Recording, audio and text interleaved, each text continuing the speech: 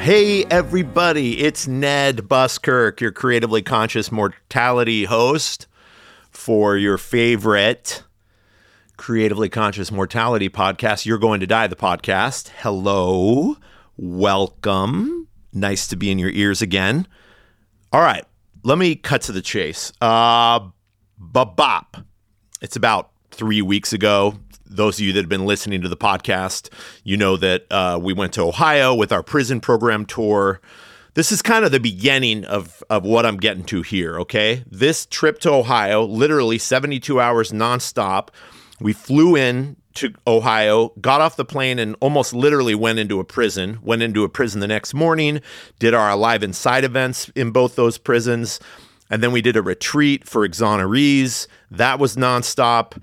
And then we did an event in Columbus with a bunch of other organizations that are doing work around the prison system impact on multiple communities. And then we went to the airport, flew back here, got back into this reality in California for us, which included our first in-person open mic. It's been a while. We got back to our venue, our home, the Lost Church's new space in North Beach, sold that out. Wonderful night, a lot of emotional catharsis, you know, the grief space, the creative grief space, being together in our mortality. Jump to the next week, less than 5 days later, around that, 5 days later, we have a concert, our first concert since our show before the pandemic, our 10-year anniversary show. Our first show since then at Freight and Salvage in Berkeley for the Feelings Parade album release, and that sold out, and it was so good and so much to experience. Meanwhile, that same week, we're back in San Quentin. We have a Monday night open mic where we got to go in and have 100 plus attendees, community members inside San Quentin. So intensely emotional. A bunch of musicians playing music, holding space, listening, learning, and then at the end of that week, for this mental wellness week that we were a part of, we did a big concert in the Yard in San Quentin. And there's 1,000 people out there in the Yard.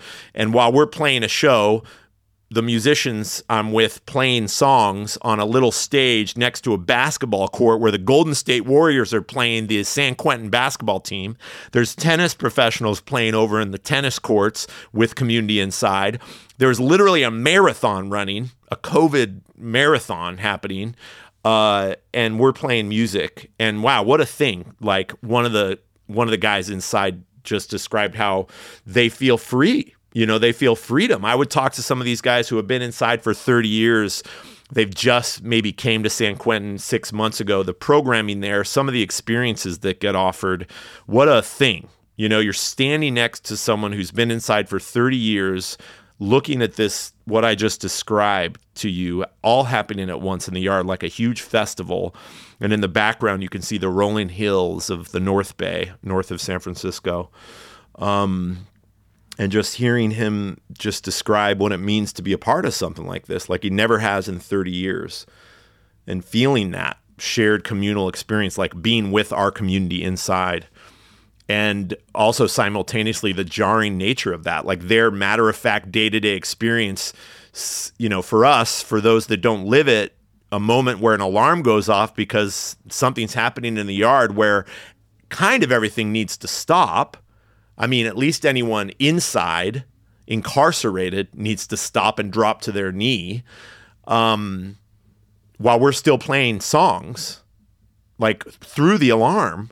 You know, these moments that's just the wake up, you know, like this is where you're really at, you know, how humbling and intensely emotional. but also like a lot of good stuff. I mean, that's kind of the nutshell of the 3 weeks is that the spectrum of all this, like how much grief is felt and held, and then the joy, laughter, release, catharsis, healing, in all these spaces. But it's a ton. And it's also coupled with what I'm doing regularly anyway, which is a lot of work with cancer patients, going in to see patients at the hospital, doing the workshops, just a dense 3 weeks. And I get to the end of that and I'm just angry. I think that's kind of what can happen sometimes with me. And I wonder, when I'm growing up, I'm a little boy and I'm around a lot of depression, a lot of grief, a lot of upset and dysfunction and broken hearts. And then I'm just angry, throwing tantrums when I was a little boy, probably both to get attention, but also just because that's a response to something that hurts a lot, is just being angry. And so I'm having this personal experience emotionally at the end of these 3 weeks where I'm feeling that. A little blocked, protective, defensive maybe, but kind of upset. And so then I got to talk to Amaratma, our guest in this episode. Amaratma, we just both met coming out of that same feeling. I mean, we talked during the interview like we both didn't want to do it. We both hoped the other one would cancel. We both considered not doing it. It's 9 a.m. and we just both show up and feeling our own versions uniquely of this thing, kind of being upset. And he, before I shared any of this, started speaking from that experience. And so I just want to say personally, having this conversation with Amaratma when we got to was timed like miraculously.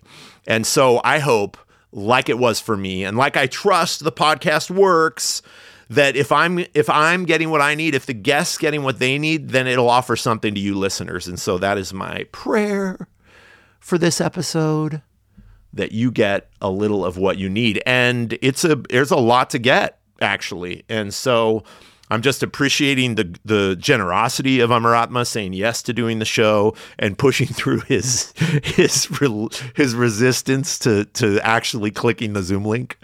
And both of us feeling how good it felt, how lightened we were, how joyful we got to be, like innocence reclaimed, children, little boys celebrating at the end of like a lot of adult grief and upset. And that's the arc of this conversation that you're about to listen to. So let me let you do that. Let me let you do that. Amaratma is a grief coach with advanced certification as a grief recovery specialist. He's a board-certified chaplain, having worked with hundreds and thousands of grievers in a Trauma One University hospital, specializing in end-of-life care, palliative care, trauma, and critical care. He has a dual master's degree in traditional Chinese medicine and divinity and uses a trauma-informed, mind-body-spirit approach to teaching and helping grievers from the many losses that occur through life. He currently offers one-to-one virtual grief coaching to grievers on how to grieve and how to let go. And I got my one-to-one session in this episode, which is the best, right? I mean, I got that, and I think it's so good to have an episode hold that as an offering to you and your little ear canals. So here we go. Let's get to it. Welcome to this episode of You're Going to Die, the podcast with Amaratma Khalsa.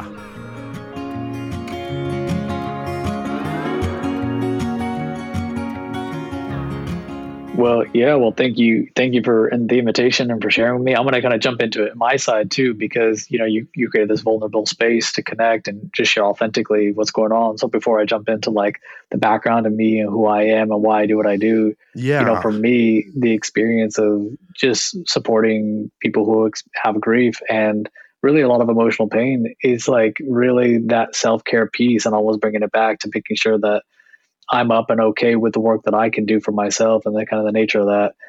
And for me, it's like, I hear your emotion, I hear your tears, I hear the work that you're doing, the kind of impact that's there. for me, the experience is like, oh, I get grumpy, man. I get overwhelmed. It's like a hangry piece to it, like it's like I'm in a perpetual hangry state. Oh, You're Muratma, you're giving me like, I'm sorry, I don't mean to cut you off, but you're making me be honester. Because that is, I was just texting yesterday after all this stuff. Chelsea Coleman is our creative director, and she's the kind of the first person that started doing this work with me. And I was texting with her about kind of what's been coming up the last few days since everything kind of quote unquote done. And that's what you're describing. That's part of the dark stuff that bubbles up. It's like, and my family and my household, I'm like, ooh, this is the place where I fall apart. And boy, is it a bummer for them sometimes. But yeah, it comes in that way, the frustration, the anger. Yeah. I'm in like a perpetual hangry state sometimes, especially when I've overextended myself and I try to eat and I'm like, oh, it'll go away. And it's like, it doesn't go away. And I was just like, oh, then I need a little bit of ice cream. And it's just like, I'm still frustrated. Ice cream. And I'm just like, oh. You're speaking all my language, my languages. Because it's normal, And so like, there's a part of me that like, when you do this work, it's like you arrive into the dark and you find light, you find peace through it. And it's kind of remarkable because we're all looking for the light, but we never think to look in the dark for it. And, like that was it. And so as I've arrived into the dark within my own life and the darkness of other people's lives, and just kind of gotten comfortable within what we refer to as the dark or the uncomfortable or, the negative or below the line, whatever it is, how we always describe that stuff. And all of a sudden it's not breaking down. It's not falling apart. It's more like, oh, I'm being human and I'm reclaiming my humanness and I'm allowing myself to be present because I know it doesn't define me. It's a phase. I'm in a moment, I'm in a process, and I can use my self-care routines to kind of like help me be buoyant, but then also not judge myself for being grumpy and frustrated and overwhelmed, recognizing this is part of the spectrum of emotions that, it's okay. It's okay. And that experience there of not judging it and not, defining it to being something that it shouldn't be, and all that stuff, man, that stuff is the worst. That's the true darkness to me, is when the judgment and shame come in. And, my wife knows that like, oh, I'm jerk face, grumpy face right now. And she's like, oh, I'll just give you space. And she lets me do what I do. And what I need for that is just quiet. Like, I just need like a space where I'm not asked to do anything and just to kind of be in a intentional, mindless state that allows then for me to be like, and I get my decompression that way. And let me put on some sports, let me watch some football or some baseball or something. Let me just kind of like enjoy the sort of grounded reality of something that's nice like that. That does it for me, personally. So I loved how you introduced and kind of welcomed that. We call it the threshold of vulnerability. And you just arrived and I'm like, oh man, I got to meet you there, man. Like, thank you. Thank you for the invitation. Oh, for sure. Everything you're saying right now, I'm still very emotional listening to you because I'm just going to like be a little more clear that it's definitely been the last few days for me, and to have you acknowledge that in that way. And there is guilt and shame, because like I come into the household and the kids are like, what's up with Papa, like, and it is angry and it is drawn to ice cream and maybe not sports, but like activity, media, active media, like I'm always, people on the listening to the podcast and coming to the shows for years know that I'm a huge action movie fan. Cool. And I know that that's part of it too. It's like, I just want to watch and it's not, can I just tell you that it doesn't feel like a numbing out to me. I feel like I've been needing to say this more and more, like this clarity I have that, and I wonder if you could speak to what it's like for you. It's not a numbing out. It's like, I want something to really kind of take the lead of all my sensory experience because I've been doing so much of like holding it for others or drawing forth others or, really like kind of in a way, maybe even being the, like, I'm the thing to like, draw what's needed out of you. And when I feel like at the end of a week like this last week, I want ice cream and I want like the newest, intense movie because I want to be kind of consumed in a way by consuming, if that makes sense. I don't know if you relate to any of that, but legit. I wonder. Yeah, absolutely. In some ways, in some ways, like the big part of this conversation to me and how it kind of evolves is this sort of needing to be perfect and how ridiculous that is. And this sort of, sometimes with grievers, we feel this way, we got to perform all the time. And there's this line that we have to draw, that, or a barrier between how I'm needing to exist for the world and how the world needs to see me versus how I'm really feeling.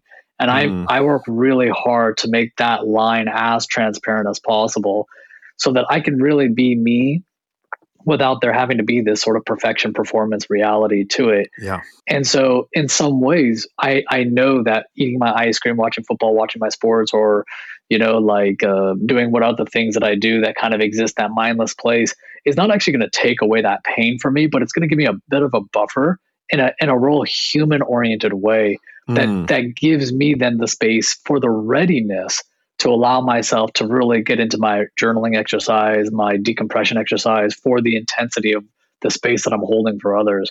And so in some ways it's a bit of a sensory kind of where it's like not me giving it out, it's me receiving, but it's also me claiming my humanness and my imperfections as being totally perfect and loving into all of those parts of myself and saying, yeah, I know that I should go to bed because it'll make it easier for me to wake up in the morning to do my work. But you know what? I'm just going to kind of sit on Instagram maybe for another half hour and before I go to sleep at night and take a little bit of my rest away and have that blue light and be like, you know what? I'm going to still be okay. Like I'm still all right. And when I do that consciously and intentionally, as opposed to unconscious or unintentionally, there's a sort of ownership that allows making the choice. Yeah. Yeah. And that's a big piece of it for me. Like I'm really big about integrity and ownership in that way. And when I kind of arrive there unabashedly, unashamed, unembarrassed, I could just be like, oh, I'm human. I'm okay. I don't have to be perfect in whatever perfect means. And in that context, man, there's a lot of love and a lot of joy that starts to really come in for myself, which then allows me to translate for others, to give them the permission to them to be themselves. And then this is like that context of healing, that container of healing that I really remarkably love. But it always comes back to me and my practice and my relationship to it. And so, like there's just a fondness. And I had to learn that. I had to like deeply unlearn this for so much of my life, man. Like deep unlearning for that. Because I was a performance dude. Yeah. Okay. Well, can you say a little more about that? I mean, you have already, but boy, I have 3 questions and I'm going to say them all now so we don't forget them. Cool. And then let's just see, we'll tackle one at a time. I do want to come back to the anger and the sort of annoyance and that particular emotion. And I wonder if you can say more about like why, why is it that? And then I also want to say, like, have you been looking through my house windows at all the things that I do? That I do, just this Instagram at the end of the day, the watching a show, it's just like so wild. And I mean it. I've had a rough few days and you're just like telling me what I need in a way that seems like you know me well. And also I know the listeners are like, he's talking about me too. So that's good. I just want to say that I'm just feeling so grateful for what you felt led to get at, because it feels like the heart of where I'm at the last few days. Awesome. So again, thank you. So okay. This is often what I do. My question, my next question for what's next ends up being a lot of talking and then 4 questions. But I'm going to hold a couple of these things and I'm going to be direct. When you say performative, you talked a little bit about that. Can you describe more of how you're in the world that way, or have been in the world as quote unquote performative? Yeah, absolutely. So like, I'll give a little bit of my background here. So, I'm South Asian, I'm Punjabi Indian, and my parents are both from India originally. And they grew up in a real difficult time of India where we had post World War II, post partition, and a lot of intergenerational trauma, a lot of wars that were fought, a lot of chaos. My mom's side of the family had to uproot their life from another country to another location and almost died on the way. And and a lot of tragedies, like it would have been very easy for me, my brothers, my family to not at all be alive based on the kind of circumstance. So there's a sort of a miracle to my existence just in and of itself. And that in and of itself is kind of we call this an intergenerational trauma, kind of like a pressure to perform and to exist a certain way. And being South Asian, you kind of have this lawyer, engineer, doctor kind of really cookie cutter life, because security and life importance is so important, like in terms of having a family, having a job. So this Indian American dream is a real big part of our life, my upbringing, and part of just my own personal story. But growing up in America, being born in Canada, but having family traditionally from India, it's kind of like this massive pivot that hasn't taken place really in many generations of my family's life. And so to be this sort of one that's part of that pivot, or my parents being the initiators of that pivot, really comes in with a lot of complexity around identity and around approval and around love and around nurturing. And that was a big part of my life. And so I had to, knowing that at a very young age, I had a lot of existential pain around who I am, where I'm from, what this life is really about, and then much more spiritual oriented concepts around what is this life really about, and what's my life purpose, and why am I here? And I was plagued with that question at a very, very, very young age. I could recall at about 5 years old, probably my earliest memory at about 5 years old, where I felt a profound spiritual groundlessness that felt untethered to the nature of the world. And then being at that age, but not knowing how to speak about it, and having parents who are really working hard to create a secure upbringing for me, making sure I got shelter and food and schooling as main priorities for us.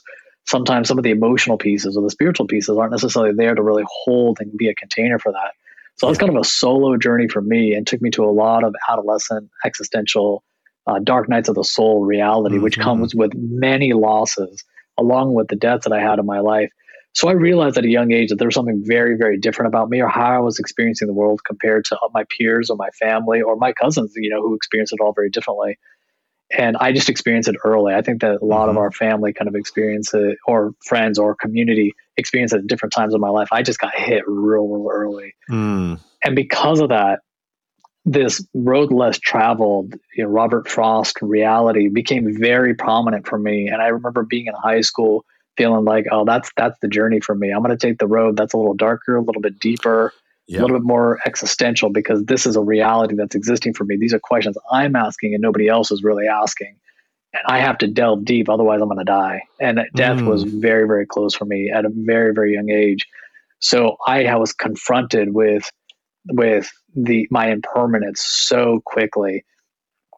And through that process, man, I really evolved in a profound way, but it was very painful to do. A lot of thresholds I had to cross.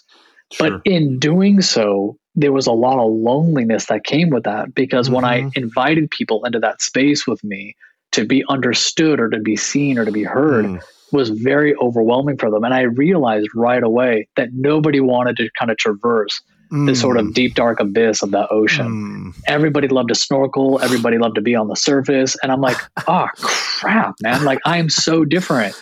So I lost a lot of friends based on just being who I was authentically. But I realized to be authentic meant to be alone. And that was very scary. So that I learned to have to perform at a very, very easy way, to snorkel, to play the game, to sort of be there, to, jib jab, whatever, just kind of chat with people and kind of do it that way. But it was really unfulfilling for me. And there was a lot of performance. And I kind of bought into that performance in a big way because of just not wanting to be alone in it, man. It was just it was very deep and dark. And I didn't have a lot of resources, and I was kind of doing a lot of self-teaching in that context. So in that way, the performance became very exhausting for me, which no doubt perpetuated the dark night of the soul for me. Yeah. But through that, I try to chip away at that performance over time. But I grew into kind of cultivating my own relationship to my own things, created my own major, my undergraduate at UC Santa Cruz. I studied spiritual oriented psychology. Cool. I went to Chinese medical school. I did the things that were unconventional to my family's point of view. I did a 4 or 5 year medical-based degree. I practiced acupuncture for several years. At the same time, I did a apprentice-based ministry degree, where I just deepened into meditation, into yoga, and to, a lot of spiritual-oriented arts, to be able to really have access to this big question of why am I here and what am I here to do, and that was very profound for me. So doing a kind of a dual master's degree, I found a way to sort of merge ministry and medicine together, and I got into chaplaincy. And that became my jam for me personally, because then I was able to really be in the depth of suffering and vulnerability and life-changing experiences for people at the bedside. And like you, worked with cancer patients, worked in oncology, worked in palliative care, worked in the hospice, worked in trauma, worked in ICU, worked in the inpatient psych unit. I specialize in all different varying levels, and I was very good at it, and feel very proud and grateful for my so many years of just despair and dark to have a space where it's like, oh, like this is what it means to be here's like why. a healer. Like I was like, oh, there's purpose. Like there's like,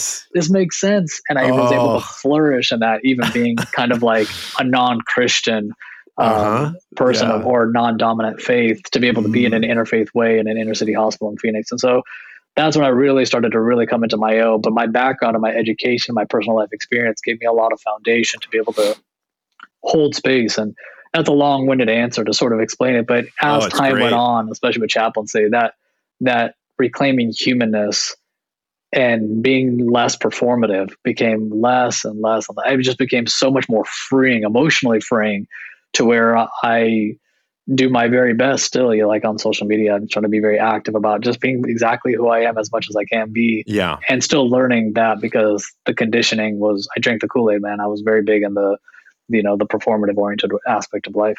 Yeah. I deeply relate to everything continually.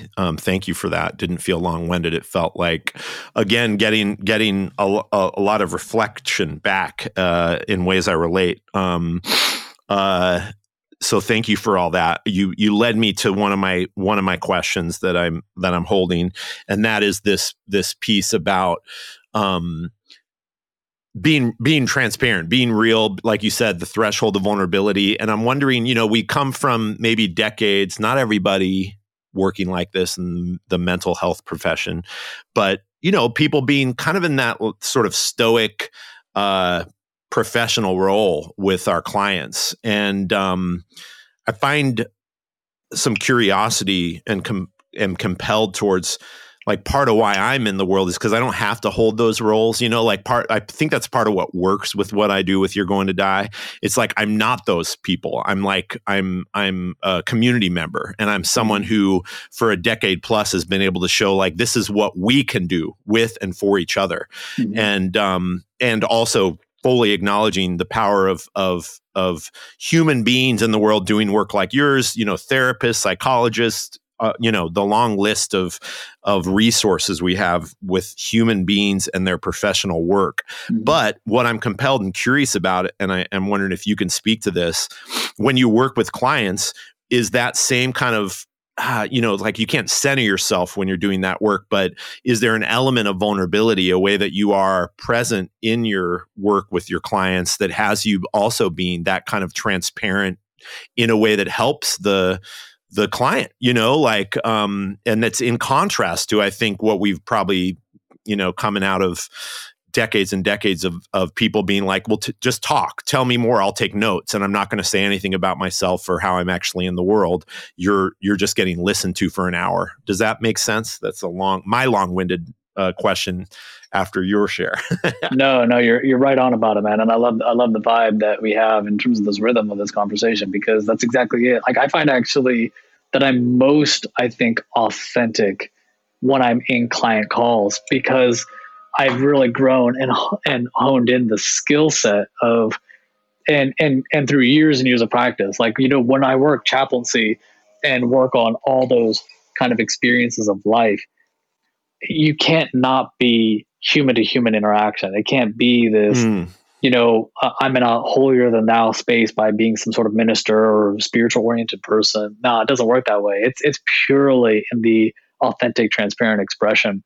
Yeah. And you can tell that right away, because people who are suffering are pure, like, especially in the end of life situations or where things are life changing, the walls come down, and there's a purity of that authenticity. And yet at the same time, the crap detector is huge. And the worst thing we would want, the bullshit detector. Exactly. Yeah. Cool. You swear. So I swear a ton. Yeah. It's a total bullshit detector, man. Mm-hmm. And the scenario with that creates complexity for folks is that a lot of chaplains in their education, especially when they do their work, they have an idea about who they are based on some of the theological upbringing or theological work. And a lot of end of life care based work is really how to let that go and relinquish yourself from that performative pastor like reality to being a human again. And that's a really tough thing for people who are coming to that work. And I was very grateful for it. It was actually saving me because I was doubling down on my performance before I got into that. And I was feeling like, oh no, like I got to really create that barrier. And I was really hating myself and really upset about it. And so when I do my client work, man, I have a lot of fun because in some ways, while I've been doing grief work with folks, we sometimes dance our way through sessions, man. Like, because it's not just grief work. It's actually about joy. It's reclaiming parts of ourselves that are lost. It's coming back to feelings of aliveness. And that's exciting, man. That's beautiful work. And I love that. And so for me, having so much of my grief experience, I know the relationship of what it's like to come out to the other side of it and to be able to facilitate that process for others. It's just so much fun. And we could just, so for me, it's actually where I find a lot of my authenticity, though I'm conscious about not utilizing my clients for that secondary gain, you know, that like hidden agenda, like I need you for me.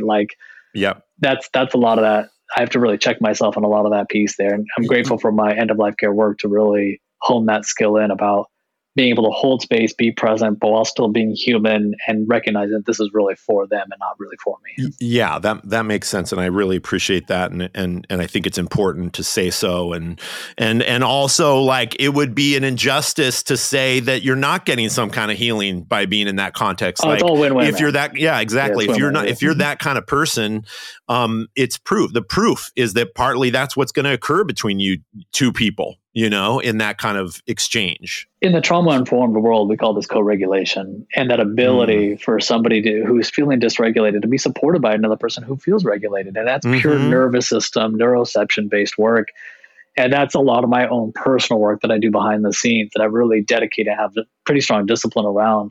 So I know that by me being in my authentic, transparent, pure self, it's actually creating an opportunity and a model and perhaps a template for them to be that for themselves.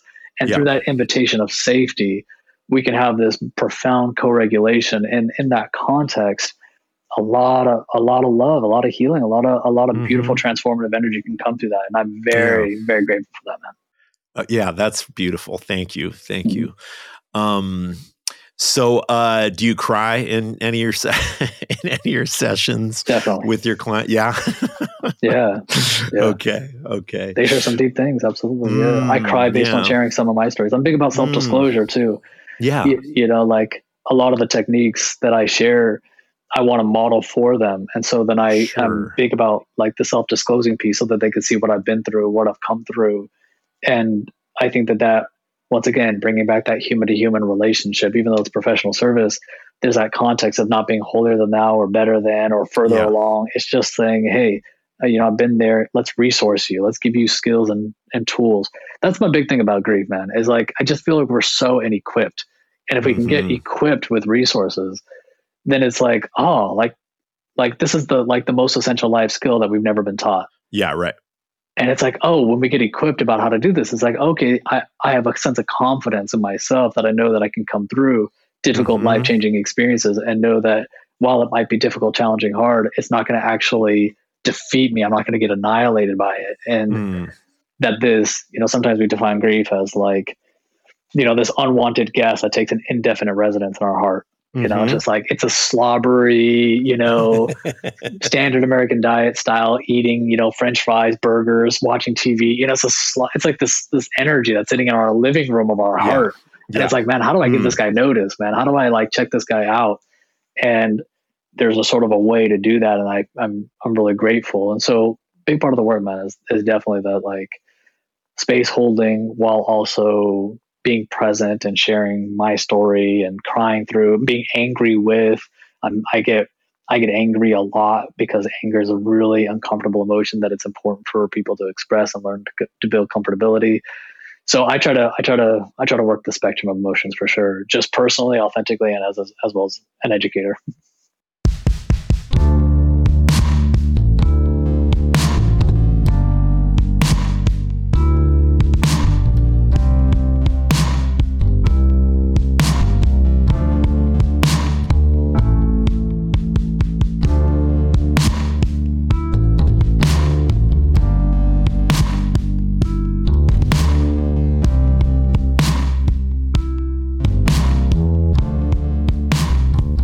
So Amaratma and I talked for, wow, hold on, sorry, just launching into the next thing. Didn't even take a moment to say, ooh, hey, how's it going?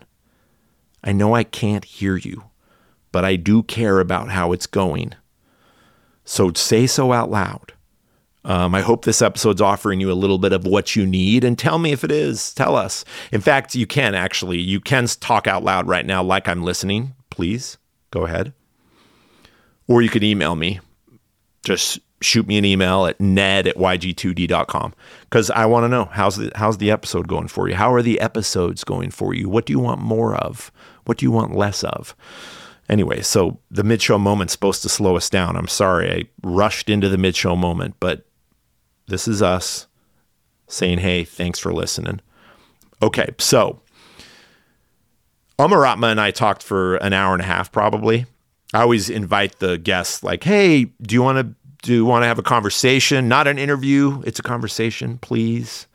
And also, we only have to talk for an hour, but we can go longer if you want. Everybody wants to talk longer than that, which is awesome. But the show's edited down to like the hardiest bits. Anyway, at the beginning of my conversation with Amaratma, he talked about like death in his life when he was little. And I just kind of kept it in the back burner of my brain because I wanted to revisit it. And in this second half of the episode, you're going to get to hear him talk about that. I just was like, well, what about being 5 years old and what was death to you then? And he kind of like caught me, kind of like I just sort of caught myself and hope I do more and more of, catching myself, slow down. Wait a second, can we just take a breath? That's a big question. Or that's a big thing that just happened. Let's slow down. I need to. I just kind of get hyper wound up, emotional, kind of everything rising up into my like upper parts of my chest and head, dropping back down. Amaratma gave us that. We were talking and he said, yeah, I want to talk about that, but can we just like transition purposefully? And so you'll hear that moment. And I actually asked him, like, do you have anything you want to share in the middle of the episode that might be an offering to our listeners, a place to kind of be fragile and feel our mortality and feel our being here, our presence here? And he said, yeah, I want to talk a little more and share a little more about what I did in that moment when you asked me about the 5-year-old part of myself. And so what we're sharing with you here now is Amaratma recording a version, or maybe let's just say actually what he did when I asked him about that 5-year-old self. So here's that moment, scored with some more lovely music from producer Nick Jana. Oh, taking this moment to breathe.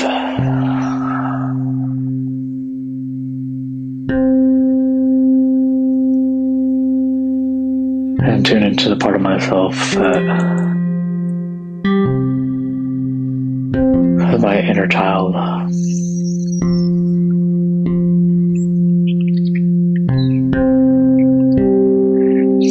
And as I do this with my breath, I don't only just recall the memory or memories that come in, but I allow myself to feel them through my body.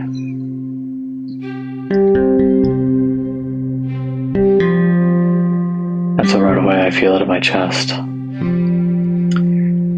lateral to each side of my sternum, sensations of warmth,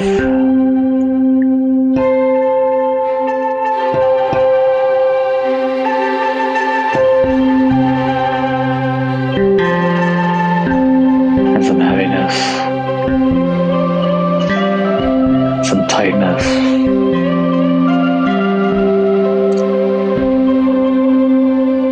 I feel it in my shoulders.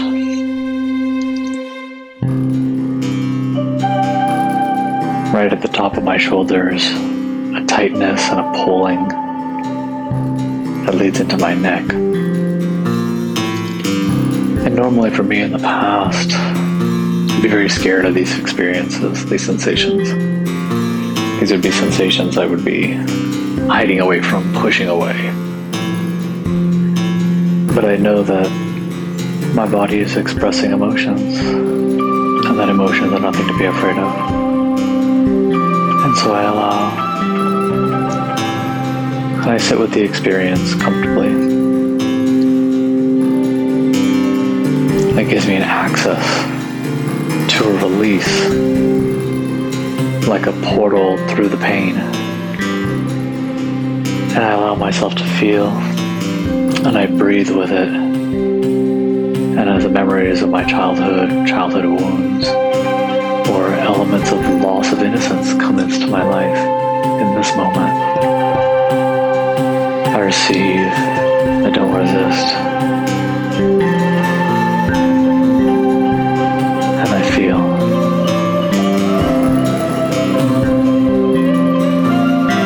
And am I allowing my breathing? There's a form of peace, and it's lovely.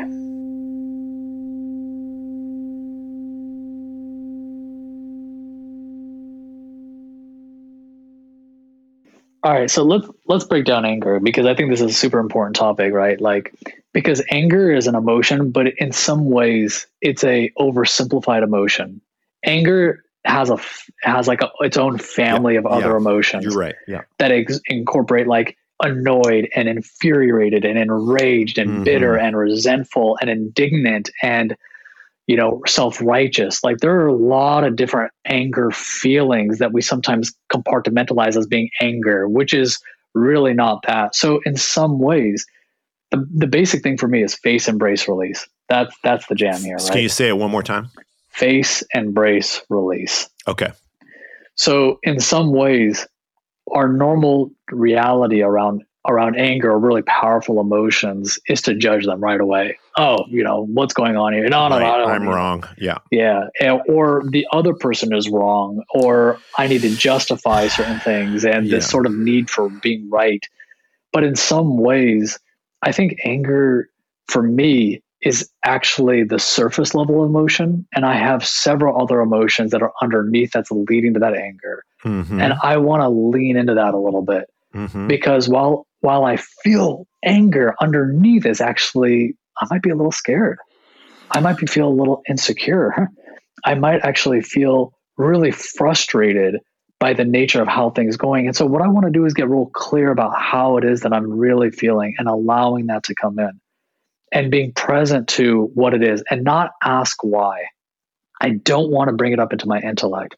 I really want to allow myself to sort of feel into the experience. And interestingly, and it's slightly counterintuitive for many people, well, if I know why, then I have an understanding and then I can do something about it. And my feeling would be like, there's nothing wrong with my anger. There's no problem to fix. It's a feeling that I want to allow to express. And often the time, it's not actually anger, it's another feeling. And unless I feel into it and allow myself courageously to arrive into it, get past a little bit of my emotion phobia, then I can really feel what's going on underneath that iceberg and underneath the water, and sort of like, what's really going on here? And there's so much alleviation and relief, because when I face into it and embrace it as something right, not something wrong, then it allows me this whole treasure trove of insight and realization that comes through and gives me context to where my anger is coming from. So am I truly infuriated or enraged about something? Well, then yes, then that's something active that I want to do something about. Then I have to take action to it because it's something social justice based, and I got to speak about it, and I got to give voice to it, and I got to be, be raw about it, and I got to be expressive about it. But if I'm scared, then I got to be with my fear, and I got to be like, well, what am I really nervous about? What is it that I'm feeling insecure about? What is it that I feel like I'm kind of holding myself back? And fear is then a really different emotion. Or really, I'm just actually feeling powerless or helpless, and I don't know what to do. And my anger wants to do something, but I'm really feeling like I don't have anything to do. And I'm sitting in this experience here, and I got to feel into that. And that's a chaotic experience. And there's feeling of uncertainty. And so I got to be with that uncertainty. And I'm like, okay, I'm feeling uncertain. Well, I've been through uncertainty in my life before, and things have kind of worked out.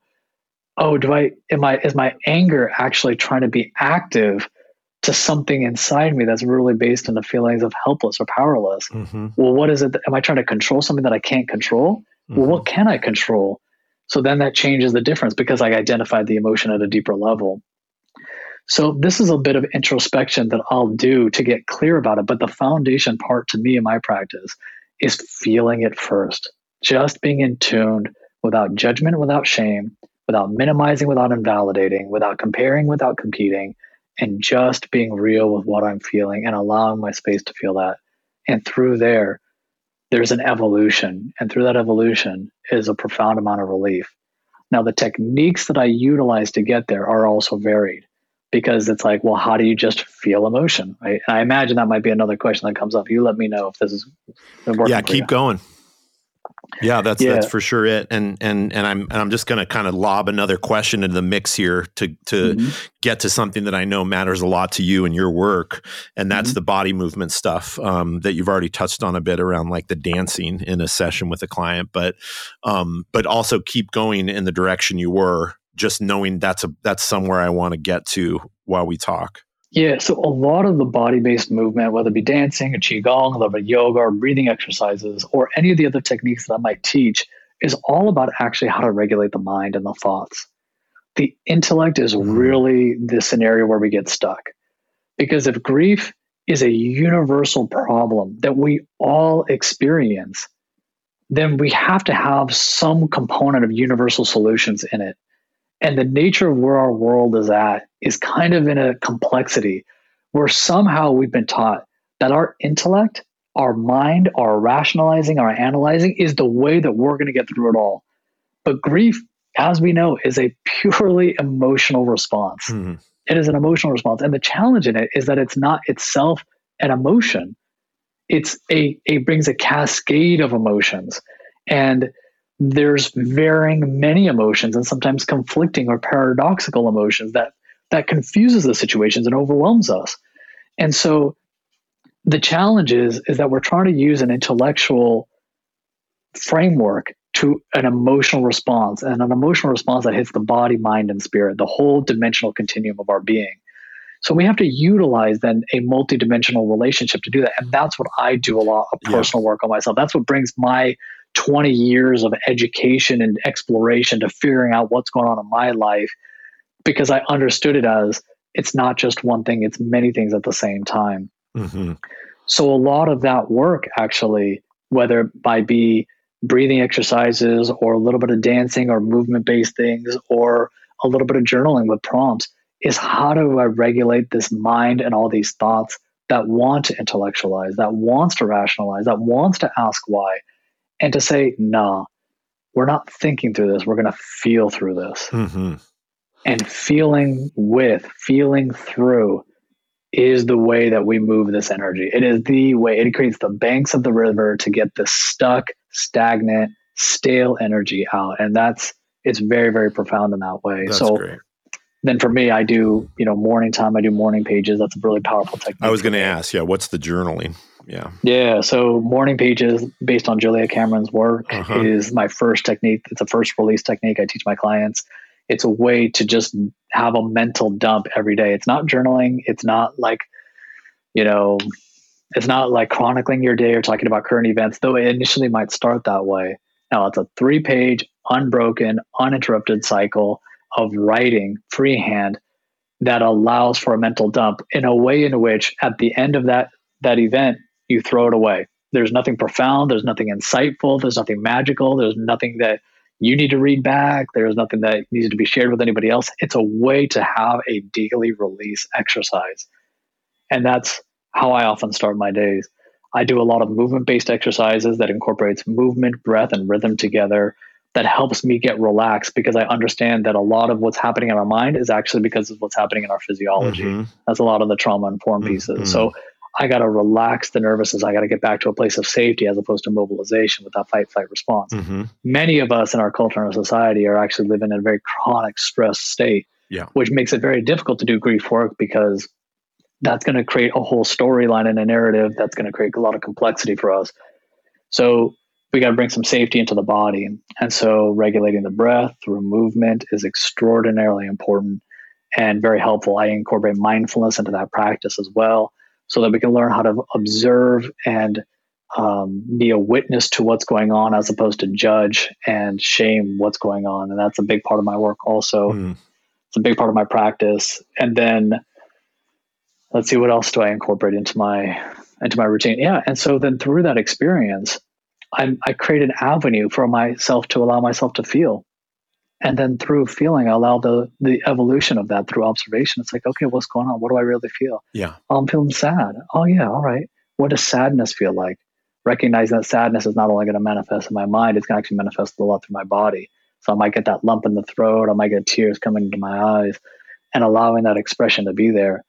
And a lot of the ways is that when we can allow ourselves to feel without blocking it, that's the embracing piece. When we do it without resistance, the release comes very quickly, very naturally. Mm-hmm.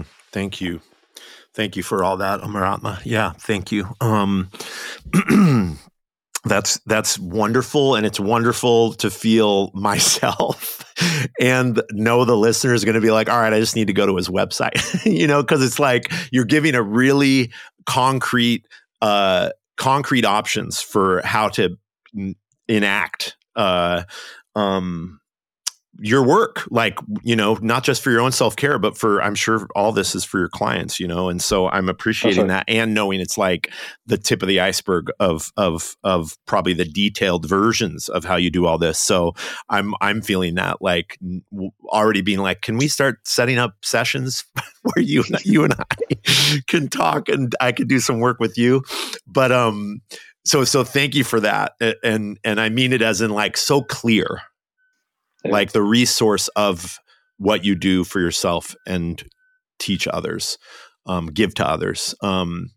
So I want to back up, because this is something I've been thinking about coming into talking with you. And often it's like, well, what is that journey? And I know you talked about it really in detail, but I want to go back to Amaratma, that's the little boy, the 5-year-old. And you kept saying, like, death. Is this okay if we kind of go in that direction right now? Absolutely. Is there anything feeling incomplete on the, like, grief and the body movement? Anything else you want to add before we shift back to the little boy? I would say that I think that sometimes that, because emotions are feeling very scary and very overwhelming at times, that we do end up get into a state that we think that time will heal the wound, and that we have to be passive in it. And my feeling is that we don't have to be, that there's real empowered choices that we can have in that regard. Then the question comes in for us as a sense of readiness to arrive into that space.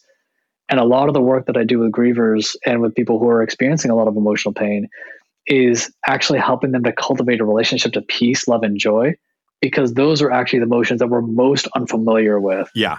And in some ways, our letting go process is letting go of the doom, gloom, despair, and having something concrete and technique based, and recognizing that there's actually quite a simple formula to that process is like, oh man, like for real, like there's such an alleviation to know that, like, this thing that like feels like, no, I don't ever want to feel grief ever again. Like you have a breakup and a rejection, your heart hurts. You're like, I'm never going to do that again. Or I'm never going to love again. And it's like, oh, but to know that I can be able to be okay through human experiences, and that I'm going to be able to be resourced in that. There's like this freedom that comes in that. And I feel like that was the only completion that I wanted to share, because you're right, man. It's like, there are concrete things, and I'm grateful to know, like, 30 years of struggle, man, and like coming into like I ways found to help. something. Yeah. Yeah. Trust me. Something. I dug. Yeah.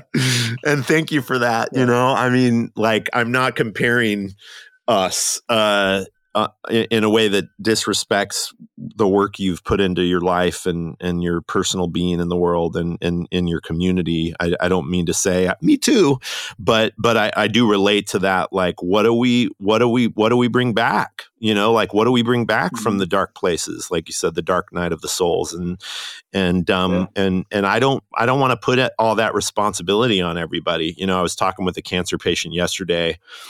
Every now and then, I'm inviting these patients that I meet in the hospital to like join workshops, and partly it's to get that creativity space, that catharsis, the medicine of like writing, like you mentioned with Julia Cameron's The Artist's Way morning pages, knowing that there's worth in that moving the stuff out of us to be in front of us or between us and community. And that's the other piece, right? It's like getting to be with other people who from their own unique journey really get it, one story meeting another story, like definitively.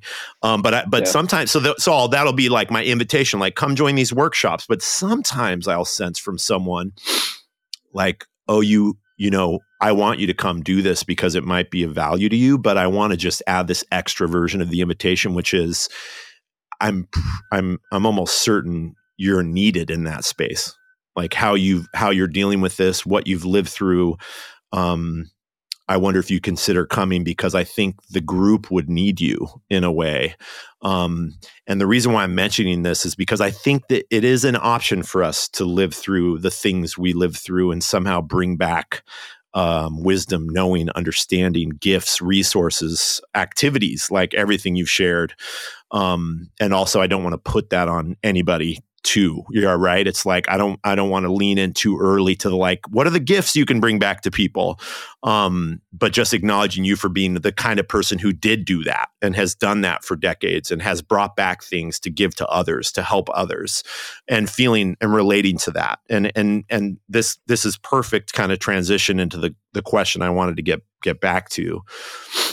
Part of the reason why I'm this way in the world, one of the reasons why is because of that early version of the Dark Night. And that, I too lived in like my 5-year-old was in the midst of like depression and anger, the household that was broken and the cancer diagnosis, just a handful of years after that, and living with that, and so that way I relate to how you described yourself as a little boy. And then my mother dying at 26, so you look around you and there's no one, everybody had their moms and still do for the most part, and obviously as we get older, that changes, but I'm like the earliest version of that in my community. And so then in the world, right, this like above average early loss. But because of that, coupled with whatever other things, I'm now in the world in a way that's like, I've been sourcing all this, working through it myself somehow to bring something back. And so I wanted to return to your story of that. And you might be like, I've covered it enough. I don't want to go into details, but you kept saying that 5-year-old death was very present and maybe literally and but also maybe figuratively. And I want to let you tell me and the listeners, like what was that presence? What was death as a presence at that early age? Yeah, thank you, bro. Thank you for the invitation. And I would say the experience for me, I think this is a good moment to just take a pause and invite us, you and I together in our conversation. This is kind of a nice pivot for us. Yeah. I'm just going to take a couple of deep breaths as I arrive into that space of my 5-year-old self. Me too. Yeah. Thank you.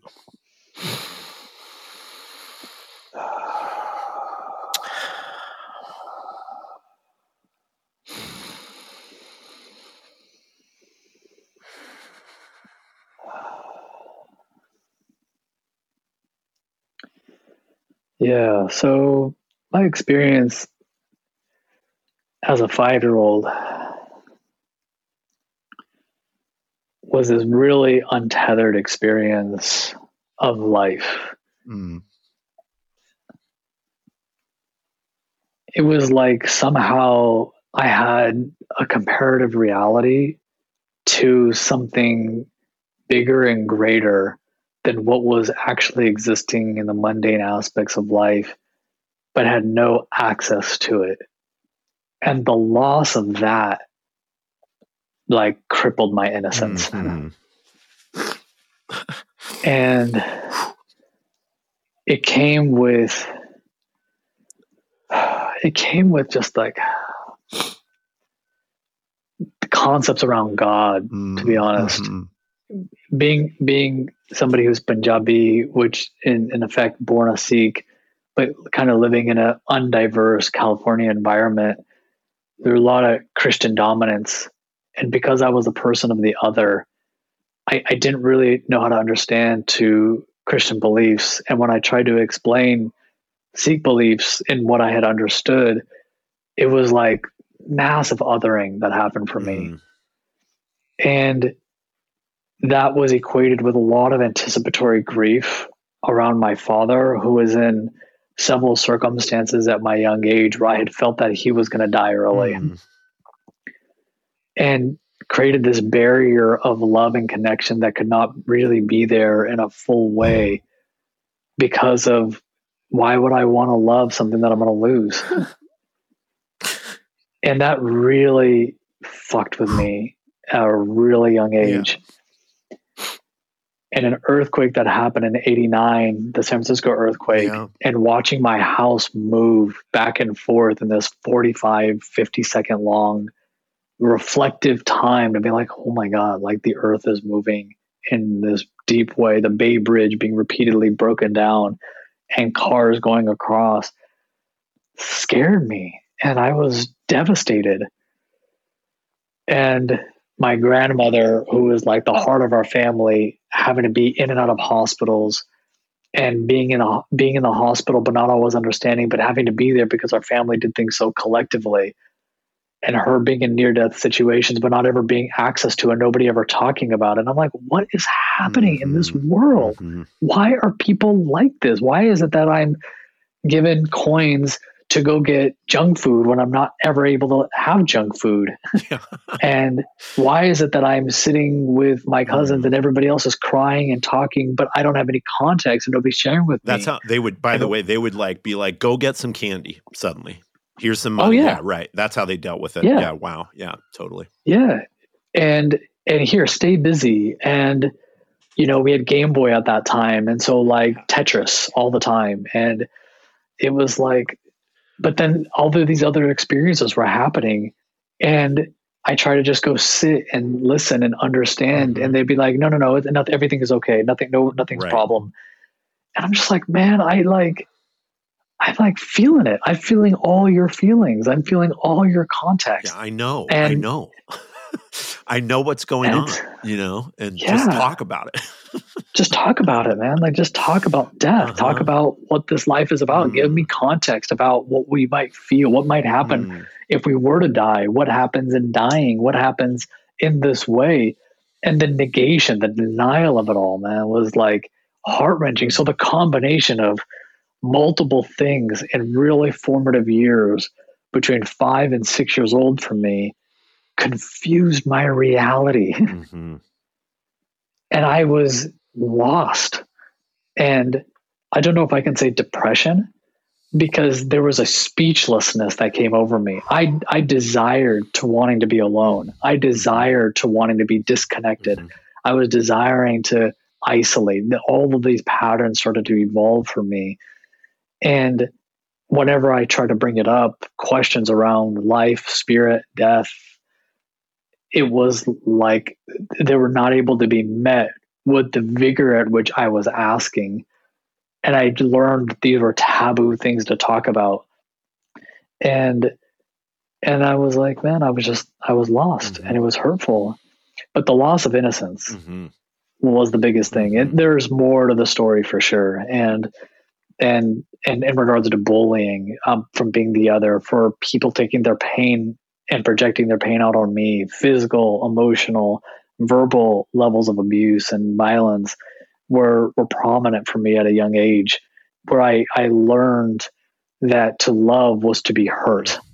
And this became where it instilled, which really developed the dark night of the soul, was being undeserving of love and thus undeserving of connection. And the loneliness really set in at that point for me. Yeah. Thank you so much for sharing all that. I'm just like, whew, just lots of tears, feeling that little version of you. And then suddenly, like, I want to get to, before we're done, acknowledging the time seems strange, but I do want to just let we're you good. know. We're okay. good. Yeah. Now we're in it now. We'll go the distance here. You know, like we got to complete the loop, bro. Exactly. Exactly. I'm always in my emails like, listen, it's an hour, but usually we have to go longer. No, and I'm surprised because people will listen to these podcasts. They'll go like 2.5 hours, and I'm just like, yeah. I could. Yeah. You know what you said? You said, and I really mean it. First of all, thank you. I'm so glad to return to this part of your life, and so some kind of beginning of where you are now, how you're in the world now. You said, this is so interesting. I've never thought to ask this, but you said the loss of innocence. And my next question is, how have you got it back? Have you refound it? Is it a thing we can get again? And is somehow getting back to innocence, if it's possible, in how your life, has unfolded, your work has unfolded, your being in the world has unfolded, is there a way that us getting back to innocence gives us joy again, gives us aliveness, gives us being, and it could be like, no, dude, once you lose innocence, there's no getting back to innocence, but yes, there is joy. I don't know what lands for you from that question. I'm looking at a picture of myself that I've identified as the purity of my innocence at about 5 years old. And when I look at that picture, I'm just like, wow, look how authentic. And there's a sort of like, almost like this bravado that I see in that picture. Hey, I'll describe the picture for you.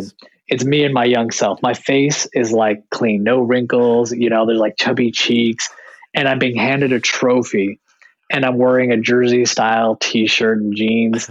And I have my hair up as I do, but a smaller kind of a cloth piece on it. And I'm being handed a trophy for participating in a soccer tournament. And we're at a pizza place, and it's me being handed this. And my face is like stoked for this trophy, man. Like, it's like awesome. And it's like, yeah. You're going to have to send me this photo, by the way.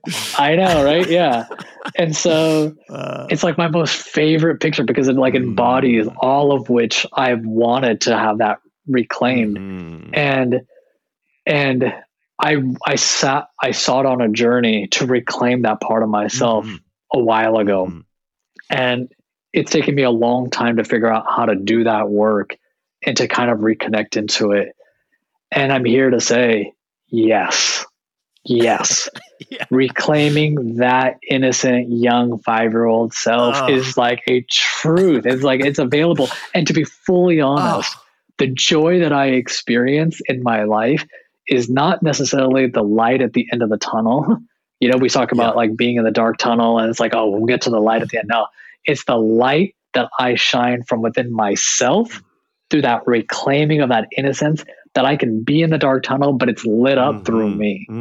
Like, it's so rich, man. It's so awesome. Oh my gosh. So grief work turns into being a little bit of inner child work because a lot of the losses that we have, whether that might be a prominent death or a divorce or other the forms of loss that we have, in some part, what we're doing each time is reclaiming a part of ourselves that we lost through the loss of the person, loss of the thing, loss of that intangible relationship. And in some ways, grief work, in terms of the way that I understand, the way that I offer it, is really there's always primary losses, secondary losses. It gets real technical, but like there's always more loss than a loss of a person. There's more aspects to that. And when we can name into those pieces, inherently, there are parts of ourselves that we start to reclaim. And when we start doing work around our parents, even if they've died or if they haven't died, you can still do grief work around people who are still alive in your life, because it's not just the loss of them, it's the grief of a relationship that you wish you had or that you had wanted. That kind of brings you back to a little bit of family of origin and inner child experience that allows a reconnection and a bridge to connect to that part of you that's felt so distant. Now, you must understand that my identity of my younger childhood, this is big for me, right? My younger identity, the way that I thought of myself for probably 25 years, probably even close to 30 years, I'm nearly 40 years old, nearly 30 years of my life, maybe 32 years, I might say, was me in a fetal position knees up to my chest, sitting in a dark corner of a dark closet. And the being scared of the door opening. So I'd almost have this metacognition where I saw myself that way. It's like I was in a prison and I was myself. That's how I saw my youth. That's how I saw my younger self. It's actually funny that I bring it up now because I've almost forgotten that's how I saw it, because I see the picture of myself with the trophy and the stoked feeling. Because that's actually how I see it. I'm like, oh yeah. Totally. And this sort of sassy, gravitas, bravado self that gives no shits, kind of part of me that's just stoked and goes after things that I'm super excited about. That's like who I am. Yeah, I feel that's like exactly who I am. I feel that. That's like exactly who I am. And it's like this sort of timid and fearful and scared of the world. Obviously, there's parts of me that I still have fear. It's not that I'm like holier than thou, or like I'm above and beyond and transcendent all emotion. No, that's not what it's about, man. Like, we're going to the beginning part of our conversation, but I could be with that without it being crippling, and so it's really phenomenal for real. Like, loss of innocence is a very core identity loss, and gratefully, lovingly, stokedly, there's reclamation that can come in. So it's not just joy, but this like purity of self that's like badass, like totally. That super fun child, man. That's just like before the wounds and the pains came through.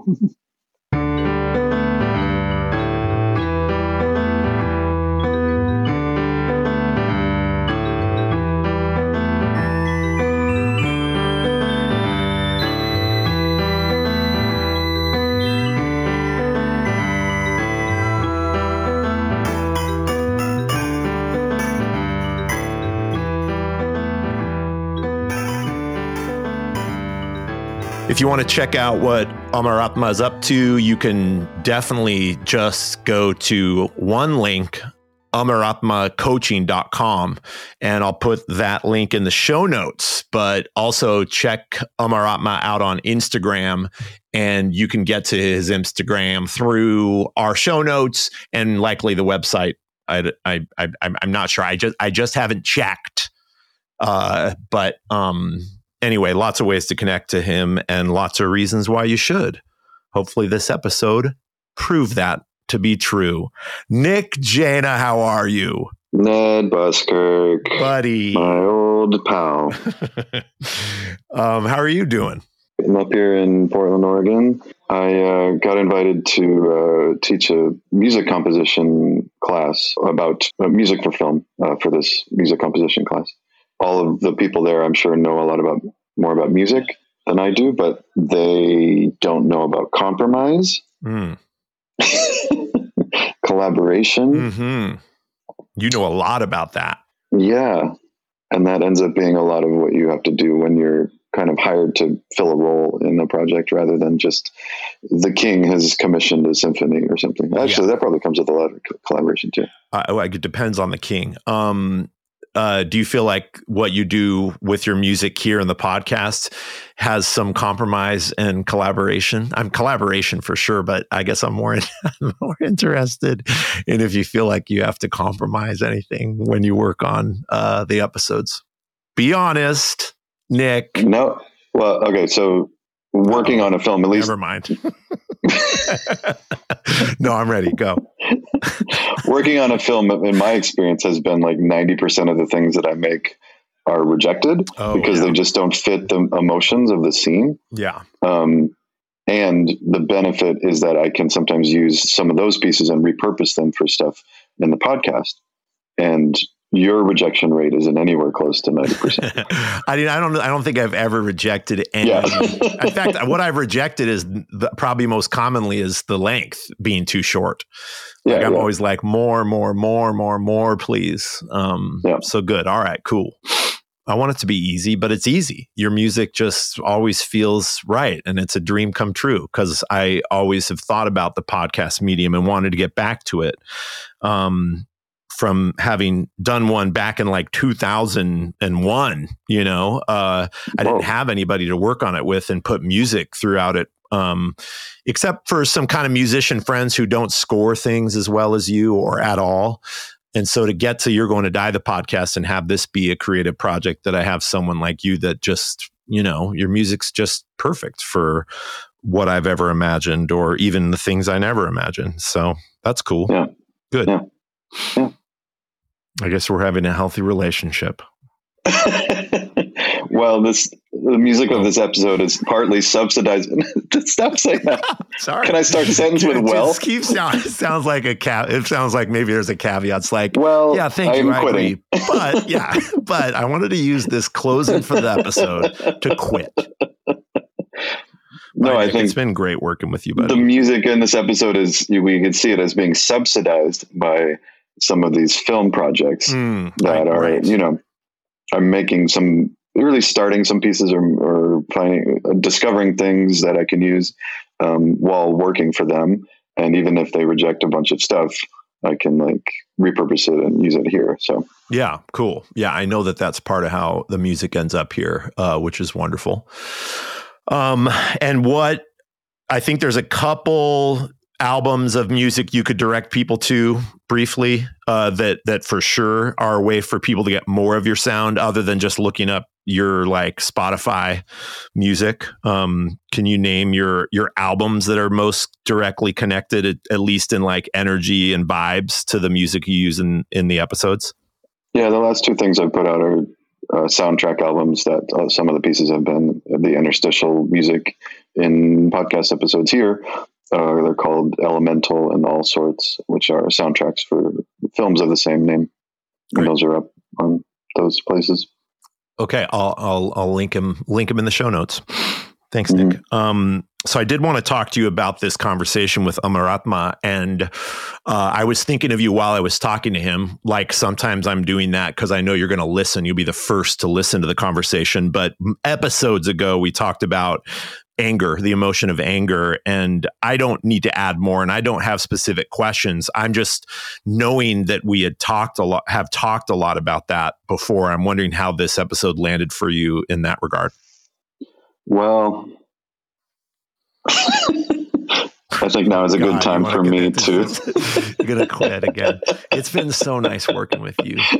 You take care of yourself.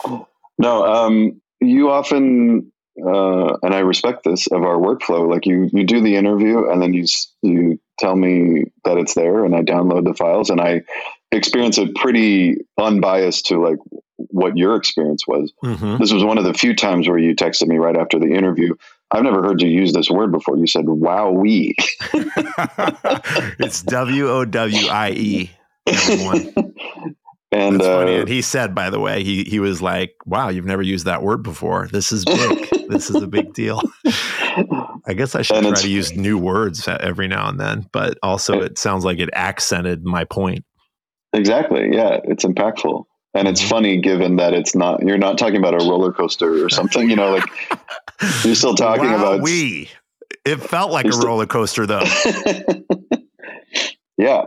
Yeah. I've been following him on Instagram for a while and seen him and his advice and stuff, but hearing him talk, it's just, there's a lot of ways that you can talk about this stuff and have it feel like, is this guy really connected with something? Is he floating in the clouds? Does he really experience human emotions, or is he just unapproachable in that sense? And from the first words that he's speaking, it's just oh, this is just a guy and he's just talking, but he knows his stuff. Mm-hmm. The real important stuff of how do I just live with my emotions and not be sunk by them, and mm-hmm. little aspects of that are so important that I think become, I don't know, beside the point of what people end up talking about when they have that platform. But I'm so grateful that he gets into that little stuff and talks about it. And mm-hmm. it's all those little ways that we get tripped up with, ascribing too much to our thought process of how we've concluded something is and detaching from that. So yeah, it's just a joy to listen to. Yeah, cool. It was a joy to talk to him, and emotional, like we all get a sense for now from listening. But I think one thing that I'm feeling present to, and that you didn't specifically articulate already, but I think you're getting at this, which is what Amaratma gave me a little more of it that I'm interested in more. lately than usual, is this permission to feel, and not to add on top of complicated, often considered negative feelings like anger, shame or guilt about it. Mm-hmm. And how the mind just like layers and layers and layers junk on top of junk, instead of what I think Amaratma really offered here, even in the middle of the show, this here's how you might do this, right? Like, how can you be with this emotion and pay attention to it like it deserves? And you may not know why it matters yet, but if you just give it that time, you'll know. And it might just end up or result in it moving through you like a release, but it also might clarify something. And I think with anger, it's so important, right? Because it's often connected to like protection or belief or how we think we should be treated or how things should go. And so then when we give it attention, it may highlight some kind of important revelation or wisdom that we need access to if we only just give it a chance to be felt. And then also the common thing that I hear a lot in the work with grief is that there's probably sadness under the anger, and not always necessarily, but for me, knowing that, like I introduced the episode with, that's definitely, there's something about that. There's something about having the grief and feeling anger about the grief. And really so wonderful, like I've said already to you, wowee, and in my introduction, like grateful to have this podcast to get to have a personal moment of catharsis and a little healing. And I really feel like I got that with this episode and talking to Amaratma, feeling really clear and grateful for that.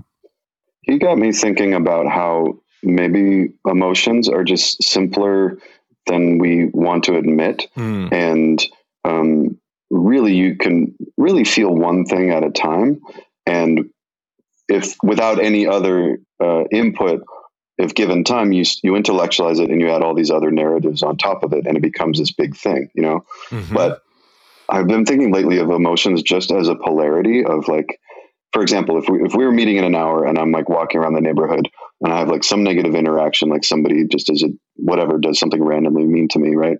And I get all upset and I'm brooding about it. And then someone walks up to me and like, "Hey, Nick, Jana, you're great. I love you," And I come back and see you and you're like, "How are you doing?" I'm going to be like, "I'm doing really good. Somebody talked. Oh, there was this weird thing," but and if you just reverse those interactions, I would come in and be like, "Oh man, the world is just so mean and random. And like, I don't get it. Like, what, maybe I should move out of here, whatever."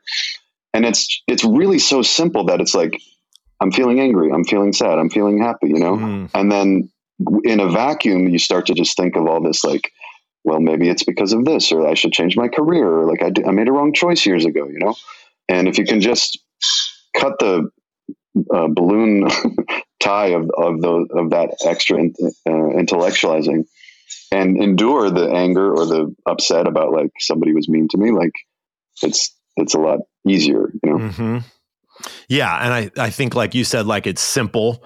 And so then the value of getting it outside of us too and putting it down, maybe, let's say for your example, like between you and I, there's something about that, like letting it be simple in that way, that you name Mm-hmm. it. I'm not going to fix it. I'm not going to take it away. We could like go somewhere with it and hopefully make it better. And so in doing that, but just coming out of a cancer patient workshop where someone showed up and was like, "I'm a Debbie Downer, today." And she just gave it to us and she felt better. And I said, the point is not necessarily to feel better. And I'm glad you did. I hope that you would, if you name that thing, you named how you're bummed right now. But more importantly than anything, you have a place where you can name it, and knowing that we need more of that, knowing that we need more places like that. And so then maybe actively simplifying, it's like, here, this happened. This guy just like was super lame with me out on my walk before our chat, and just being able to say so and have me say, "Oh man, that sucks." And that's it. And that there's something offered in that moment that makes it lighter, that gives you relief, or release or catharsis. And now it's like the algorithm is paying attention to the way I feel and how my phone's listening to me. It's like I go on Instagram and I'm getting all these like Timothée Chalamet talking about how when you're grieving, just like be with the pain, like don't make it wrong. And then like many clips from Ted Lasso's the soccer, just like talking about like, oh, so women just like listen to each other and then they don't try to fix it. This is how the context in Ted Lasso, and these guys, these soccer guys, just being like, oh, cool, yeah, I could do that, but that maybe there's kind of universal consciousness more than ever now of like, yeah, let's just like give ourselves that, name it, find someone to name it with, and so then like, give it away and. Who knows what's next, but knowing that in itself is some kind of medicine. And does that make you does that make you optimistic or feel happy that those concepts are getting into mainstream places like that? Yeah, I think it's just kind of cool. Like I really liked watching Ted Lasso because I was feeling a lot of what I am committed to reflected in the writing and the storylines. And yeah, we just all deserve these simple ways of caring for community and ourselves. Mm-hmm. And it makes me feel good, and that and especially in the context of a show that is so recognized and definitely like pushing up against like hypermasculinity. It feels good. And then also for me lately, it's coming from that workshop. There was no like, I'm not like some superhero changing the world. It's not all on me, not that anyone listening possibly was thinking that or you, but that sometimes I get the kind of gravity of how much is this working? Does it matter? What else am I supposed to do? If I don't, I'm a failure. And it's like, no. You're definitely complicating it. It's not that complicated. It's so simple. I'm just a person who chooses to say yes to the space where someone can feel comfortable and safe enough to name the thing that they're going through, and everything else after that is icing on the cake. Mm-hmm. Well, yep, it's been good working with you. Say bye to Nick, everybody. Bye, Nick, and bye, everyone. Thanks for listening. Wait, did you have something else to say? I'm not quitting. Want to keep doing this? Okay, yeah. Great. Whoo. Okay. Yeah. Listen, everybody. Thanks for listening. Thanks for listening. If your ears are here, we're in your ears. Do we need some new ones? Keep going back. The taglines are so key. Thanks for letting us be in your ears, everybody. Until next time. Bye-bye.